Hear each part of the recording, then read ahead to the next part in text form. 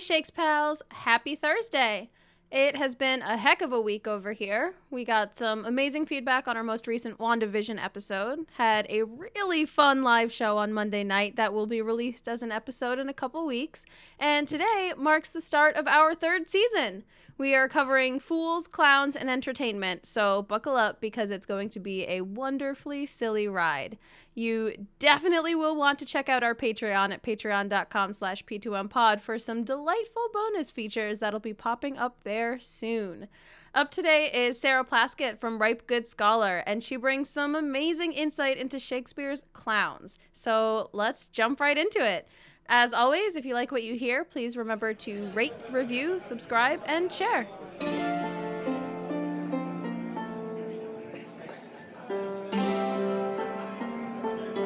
Welcome to Protest Too Much, a Shakespeare Showdown podcast where a guest and I go head-to-head each week, and you get to decide who wins.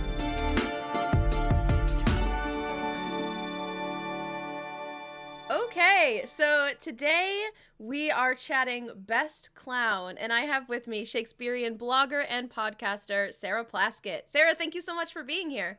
Thank you so much for having me. I'm really excited to do this. This was a lot of fun to look into for this podcast. I'm glad. I like when people have fun preparing rather than it feeling like homework. Oh, well, I also do love homework, so... There we go. I think it's like an intersection of people that would be willing to dive into a Shakespeare podcast and also who really like school was their jam. Oh yeah. School was definitely my jam. But yeah, I've had this Shakespeare blog forever, on and off. Like I started it in college, so it was real hit or miss. But I'm like, I'm committed now. So tell me a little bit about Ripe Good Scholar. So yeah, I run a blog called Ripe Good Scholar. It started out as kind of a passion project about teaching Shakespeare to kids, and sort of evolved from there because I don't have the like classroom background. So I started looking more into kind of relating Shakespeare to modern day issues, and through that, looking at Shakespeare from like the time it was written to now, like how we constructed this image of like the bard as the greatest writer. And, you know, not that his plays aren't amazing, but there's a lot of, like, he's, like, the god of writing. And I'm like, he's good. Calm down, guys. He's a pulp fiction author and has somehow lasted for 500 years. Yeah. Exactly. And one of my favorite things to do is to look into the source material he used. So I do that a lot on my podcast, which right now, we're working on a rebrand, but right now you can find it under Breaking Bard. And it's he used sources for almost every play, and you're reading it sometimes you're like, wow, you just lifted that right. Okay. You just lifted that right out of there, sir. Copy and paste without even an MLA in text citation, might I add. Exactly. I'm like, yeah, now I know plagiarism was not a thing he was too worried about. Nor was anybody at the time, really. Nope. But yeah, so, and it's really interesting to look at, from that perspective, his evolution as a writer, as more of an adapter and an editor than a, like, oh, I came up with all these characters just right out of my head. You know, I always say there's a reason we're not reading Plutarch and Holinshed anymore, but we're still reading Shakespeare. Yeah, because he made them fun and entertaining. And that's what I think that, Absolutely. you know, when we pedestal Shakespeare, we're forgetting that he was the, you know, if you go to a train station, I call them like train station writers. Mm-hmm. If you go to a train station or an airport and you grab a book off the shelf, like usually it's stuff that's high impact. It's going to keep your attention for the entire train ride. And you'll maybe recycle it when you land on the plane. Like it's not a book you're going to keep and treasure, but it's something that was like a story for your journey. And I feel like that's a lot of what Shakespeare was. Mm-hmm. And because he's lasted, we've been able to like keep building on that. Yeah, absolutely. And I think also what's helped him last was his kind of, where he shines, where his talent really was, I feel, is kind of creating that human element. Like he just found something that taps into something that's so innately human that even 400 years later, we're like, yeah, I get that, you know, Othello, or, you know, pick someone. Pick anyone. Yeah. And so I think that's why it's been able to last, and the characters have such depth that also with minimal kind of removing of a line here or just changing your tone as an actor, you can completely change the message of the play. Like Merchant of Venice over the years has just went from like, oh good, we converted that evil Jew to like, oh, that wasn't great. This is more of a tragedy now. And I'm like, I think sometimes we forget that was supposed to be a happy ending. Right. Yeah, when we look at the comedy element of it, as it's absolutely organized.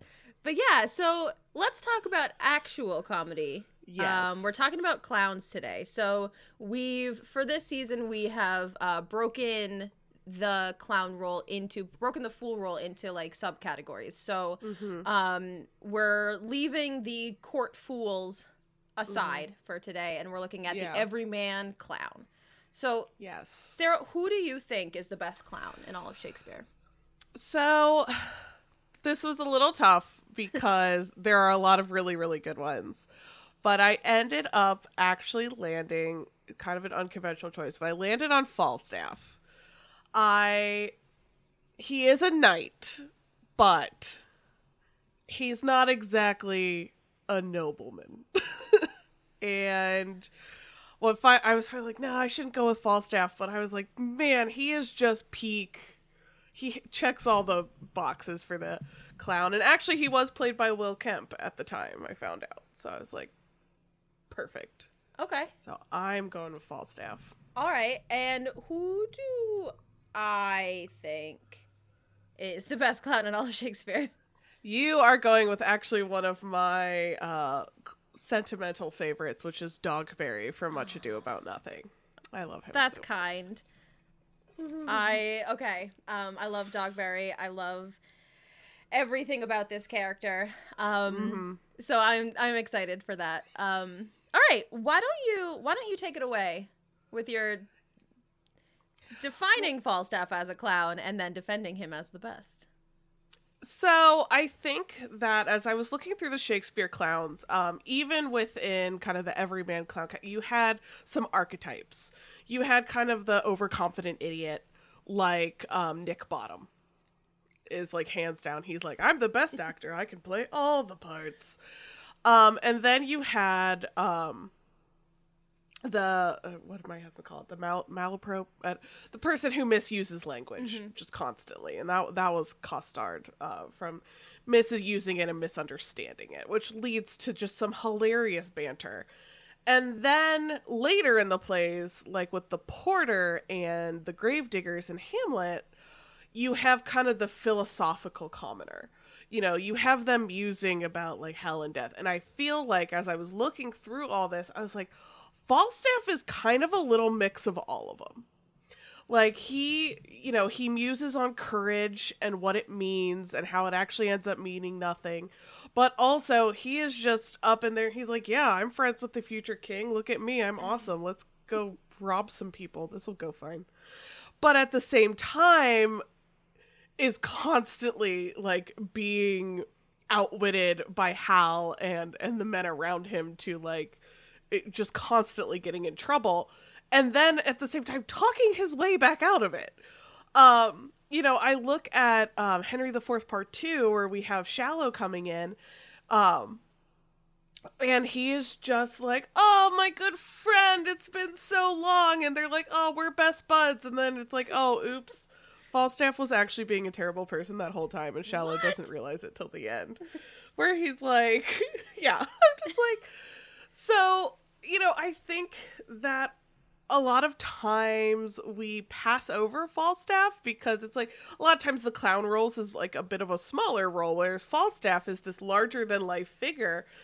But what I like about him is that he's kind of that connection in Shakespeare's journey as a writer from kind of the, little bit, I hate to say flatter characters, but little bit flatter characters of like Costard and Nick Bottom to these like really deep characters that are maybe only in one scene, but pack a huge impact, again, looking at the Gravediggers. And I feel like Falstaff's a good through line point of that. So I think he's the epitome of our Shakespeare everyman clown. Okay. But have you considered, which clearly you have, Dogberry from Much Ado.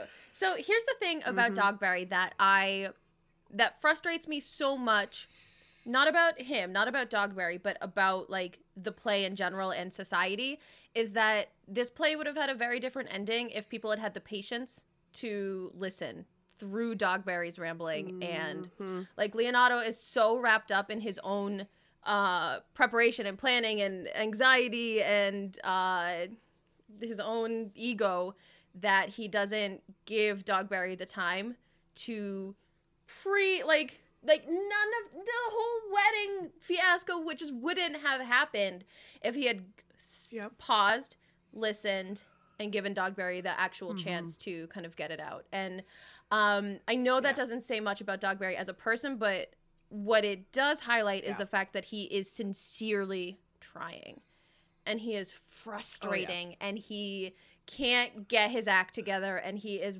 you know, around and around and around and around and around the issue, but everything he does is so sincere.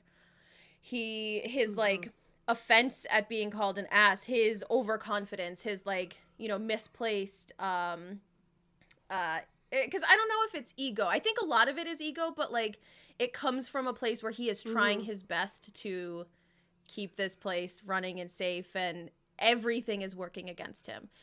His watch is working against him. Vergis honestly is not much help. Leonardo doesn't listen to him. Everything is kind of coming at him from a bunch of different directions. And I'm not going to get too much into the fact that this is a lot of how we treat uneducated people in a way that is dismissive and really unfortunate, that doesn't give them the opportunity to earnestly get their thoughts and feelings out there. I'm not going to spend a ton of time on that, but I do want to mention it, and it's one of the reasons that it's there.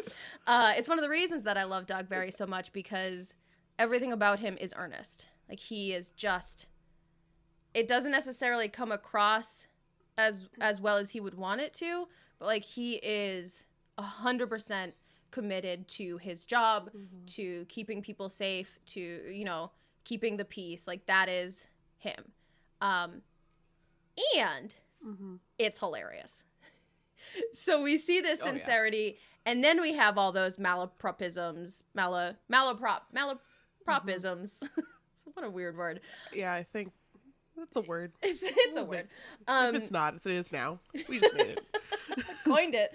But he is a source of humor, but he's not the yeah, I don't know. I think that he's really sincere, and I really love him, and he can be funny.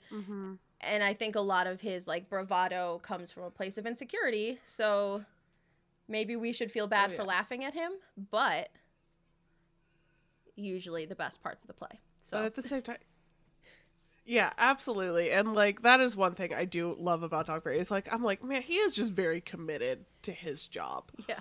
And he is trying, and you know, as I was preparing for this, I watched scenes from Joss Whedon's Much Ado with Nathan Fillion. Oh. And he just does such a good job, because like when like he tells, after he's called an ass, you know, he says, you know, do you not respect my place? But he says, suspect my place. But he says it in such a way you almost don't realize he used the wrong word. Yeah. He's just like, do you not suspect my place? And you're just like, oh. Nathan Fillion is hands down the best part of that movie, as a side note. Yeah. Yes, absolutely. He stole the show on that one.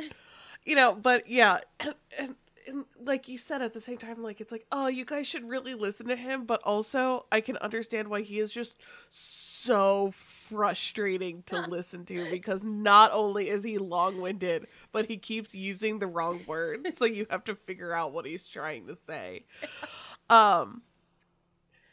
Which is just great. But, you know, but with Falstaff, like, he is not committed to any sort of noble cause, but he's at least honest about it. Sure. Okay. Like, he's like, I spend my day with prostitutes. I steal from people. I am gonna just pay a bunch of people to serve in my, bit of the army, which I'm a little bit like, how, really?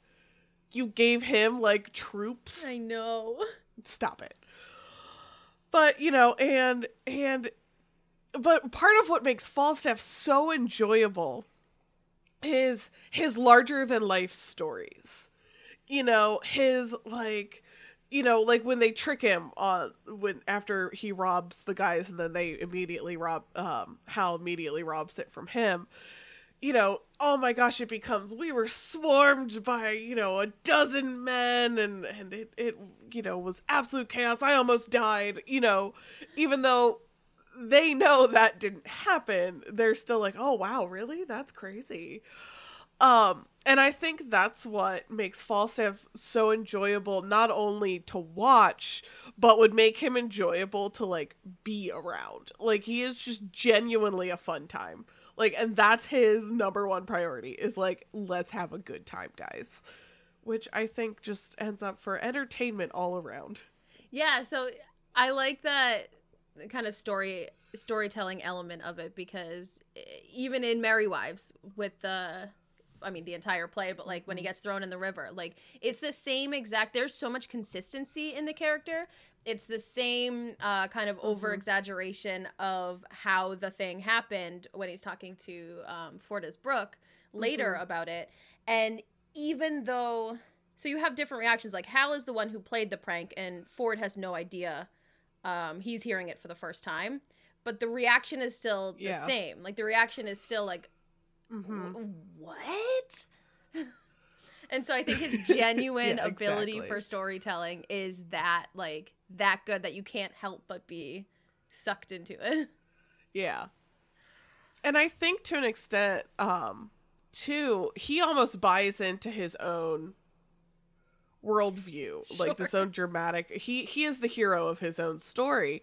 And that's why in Henry IV Part 2, when Henry V says, I know thee not, old man, is that you feel so bad for him, but at the same time, like, that's his worldview crumbling. Like, he was like, I was best friends with the now king, we're all set, guys, we're great for life. And then he was like, oh, that's not what's about to happen. And I think that, in terms of kind of feeling bad for him, like we do with Dogberry, of this, like, oh, your vision of yourself just fell apart. And that's part of what makes it so devastating, because like, by an objective standard, like, Falstaff is not a good person. No, he's a terrible person. He's just not a good person. And you're just like, what? I laughed when I read Harold Bloom's book on Falstaff a while back, and I kept telling my husband, like, I just want someone to love me as much as Harold Bloom loves Falstaff. Like, because he's like, well, he kept trying to be like, he's not really that bad. I'm like, my God. But you would say that, Harold Bloom. You would. I know. He's like, well, and it's because he's charming, and it's like, yeah, I get that, sir. But also, like, there's a whole lot of, like, robbery and just bad things that he is knowingly doing. Yeah. But like I said, I think it's interesting because even though he's this just objectively bad person, he is someone who, like, he is the hero of his own story, and that is what makes him so entertaining. Well, and I think it's kind of the inverse for Dogberry, because Dogberry is the hero of his own story, and he's a good person that nobody else takes the time to see. So while everyone is charmed by Falstaff's kind of like presentation of himself, on the inside, he's this like dirty little weasel trying to, do whatever is most selfishly driven. Whereas Dogberry, nobody can give him the time of day, but like the motivation is so pure and so like kind-hearted that that's very true. It's like I know this is a podcast, so y'all can't see what I'm doing with my hands, but trust me, it makes sense. It's a great little dance. It's just kind of like a swap of their yeah. presentation versus no, that's motivation. a really good point, because and back to, like, you were saying, not to, like, harp on it too much, but the idea that we kind of listen to Falstaff because he is a knight, and he's, I mean, well educated. He doesn't, like, he's not, like, a super smart person, but he's not, an idiot by any means, in most cases. Whereas Dogberry, like you're saying, because he is like trying to speak at a kind of higher level than he is really capable of, people dismiss him because they're like, oh god. But he is noble-hearted, even though he is, long-winded and not great with words. Not great with words. I think that's something to highlight too, is that a lot of these clowns, and I think a lot of them are in the same vein. Your Costard and your, maybe less so Bottom, but definitely Dogberry and Costard are the two that come to mind immediately, are surrounded by higher status, higher educated people. I mean, Costard is literally around a scholar and a priest or whatever they are. Yeah. And so there's an element of trying too hard that is like maybe the cause of all of those malapropisms. I said it so good that time. You did. You got it. I'm proud of you. Thank you. I don't know that I could have said it. I don't know why it's such a hard word to say, but okay. It is really hard. But maybe that's why, is because like they're constantly surrounded by people who they're trying to present themselves more high class than they are, and there's something about the fact that Falstaff probably again does the opposite. He's speaking to his tavern because he knows these people, and that's his world. That makes him more immediately relatable to them and more enjoyable to them, or more like they're more willing to listen to him because he's not trying. He's just he just is. Yeah. It's a sad state. It is, but I think that what's interesting with, even to an extent with Nick Bottom, is like, he's with the Queen of the Fairies, and he like, but the minute he gets that little taste of like, oh, there's someone serving me, he's like, yes, go get me a drop of dew from the leg of a honeybee. And I'm like, calm down, sir. But and even like the Gravedigger and Hamlet, like he doesn't know he's talking to Hamlet, but there's this kind of attitude of like, I know what I'm talking about. I do this all day. Like, this You're kind in of my like, world now. Hey, yeah, welcome to my graveyard. Like, let me tell you what's up. And I think that's why he's really kind of a good back and forth with Hamlet, is like, Hamlet's this kind of like very deeply intellectual person and is constantly in his own head. And then the Gravedigger's here, and he's making very deep, somewhat philosophical points. But he's just like, yeah, see, this is this guy's skull. See, I'm holding it. Like, he played a joke on me. Look who's laughing now. Haha. Like, that's a really good point, though, is that, like, where we see Hamlet, he's always, the smartest one in the room, to his disadvantage, but then in that situation he's not, and he's like, the roles have reversed in a way without necessarily seeming like it, because the Gravedigger is so funny and so all over the place. Yeah, he's like funny and all over the place, and isn't in this kind of like heady language, but he's making very kind of potent, powerful points. Yeah. And it's just like, oh, like, I think that's what I always enjoy about the clowns, is that they can have this witty repartee with people, whether they're misusing words or not. Like, it's still, so funny to listen to. Like Costard in Love Labor's Lost, when he's like, were you with a lady? No. She was a maid. Okay, well, you also aren't allowed to talk to maids. Well, she was a damsel. Well, damsels too. The king's like, sir. And he's like coming up with every word for woman. And just points out the ridiculousness of the situation. And I think that's what makes the kind of everyman clown so special, is because they they're funny because like the fools are there. They're like the court fools. They're there to make the royalty laugh and to poke fun, and like that's their job, literally. But these fools are kind of like, well, this is dumb, and like just pointing it out like normal people do, because that's what they are. They're just normal people who are like, what are you doing? And they're kind of turning the fixation on the specificity of language around back at them by either misusing words or, like you were saying with Costard, like throwing every vocab word in the book back out. So like, I think that's a fun kind of twist on the, I guess, verbal hierarchy of Shakespeare's characters, is that the clowns are willing to kind of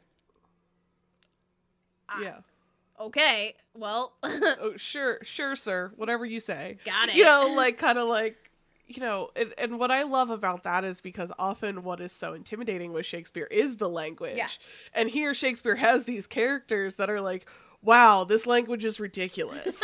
Like, in his plays. Right.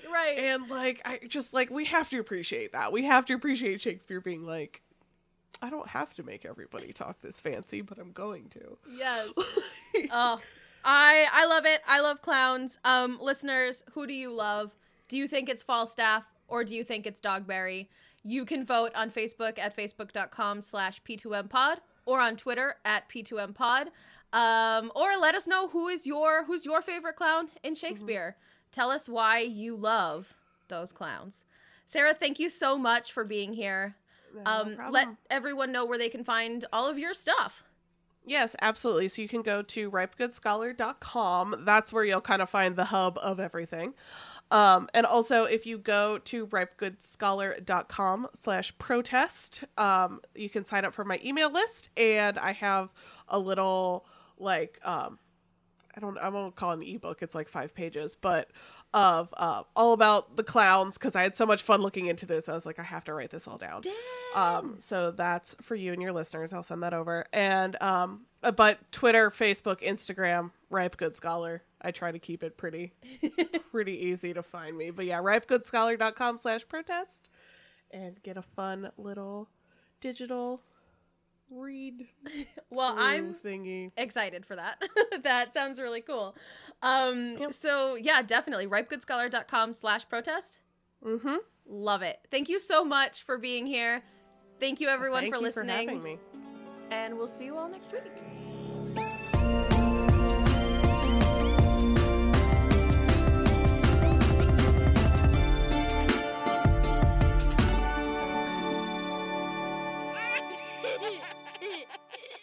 Serious business.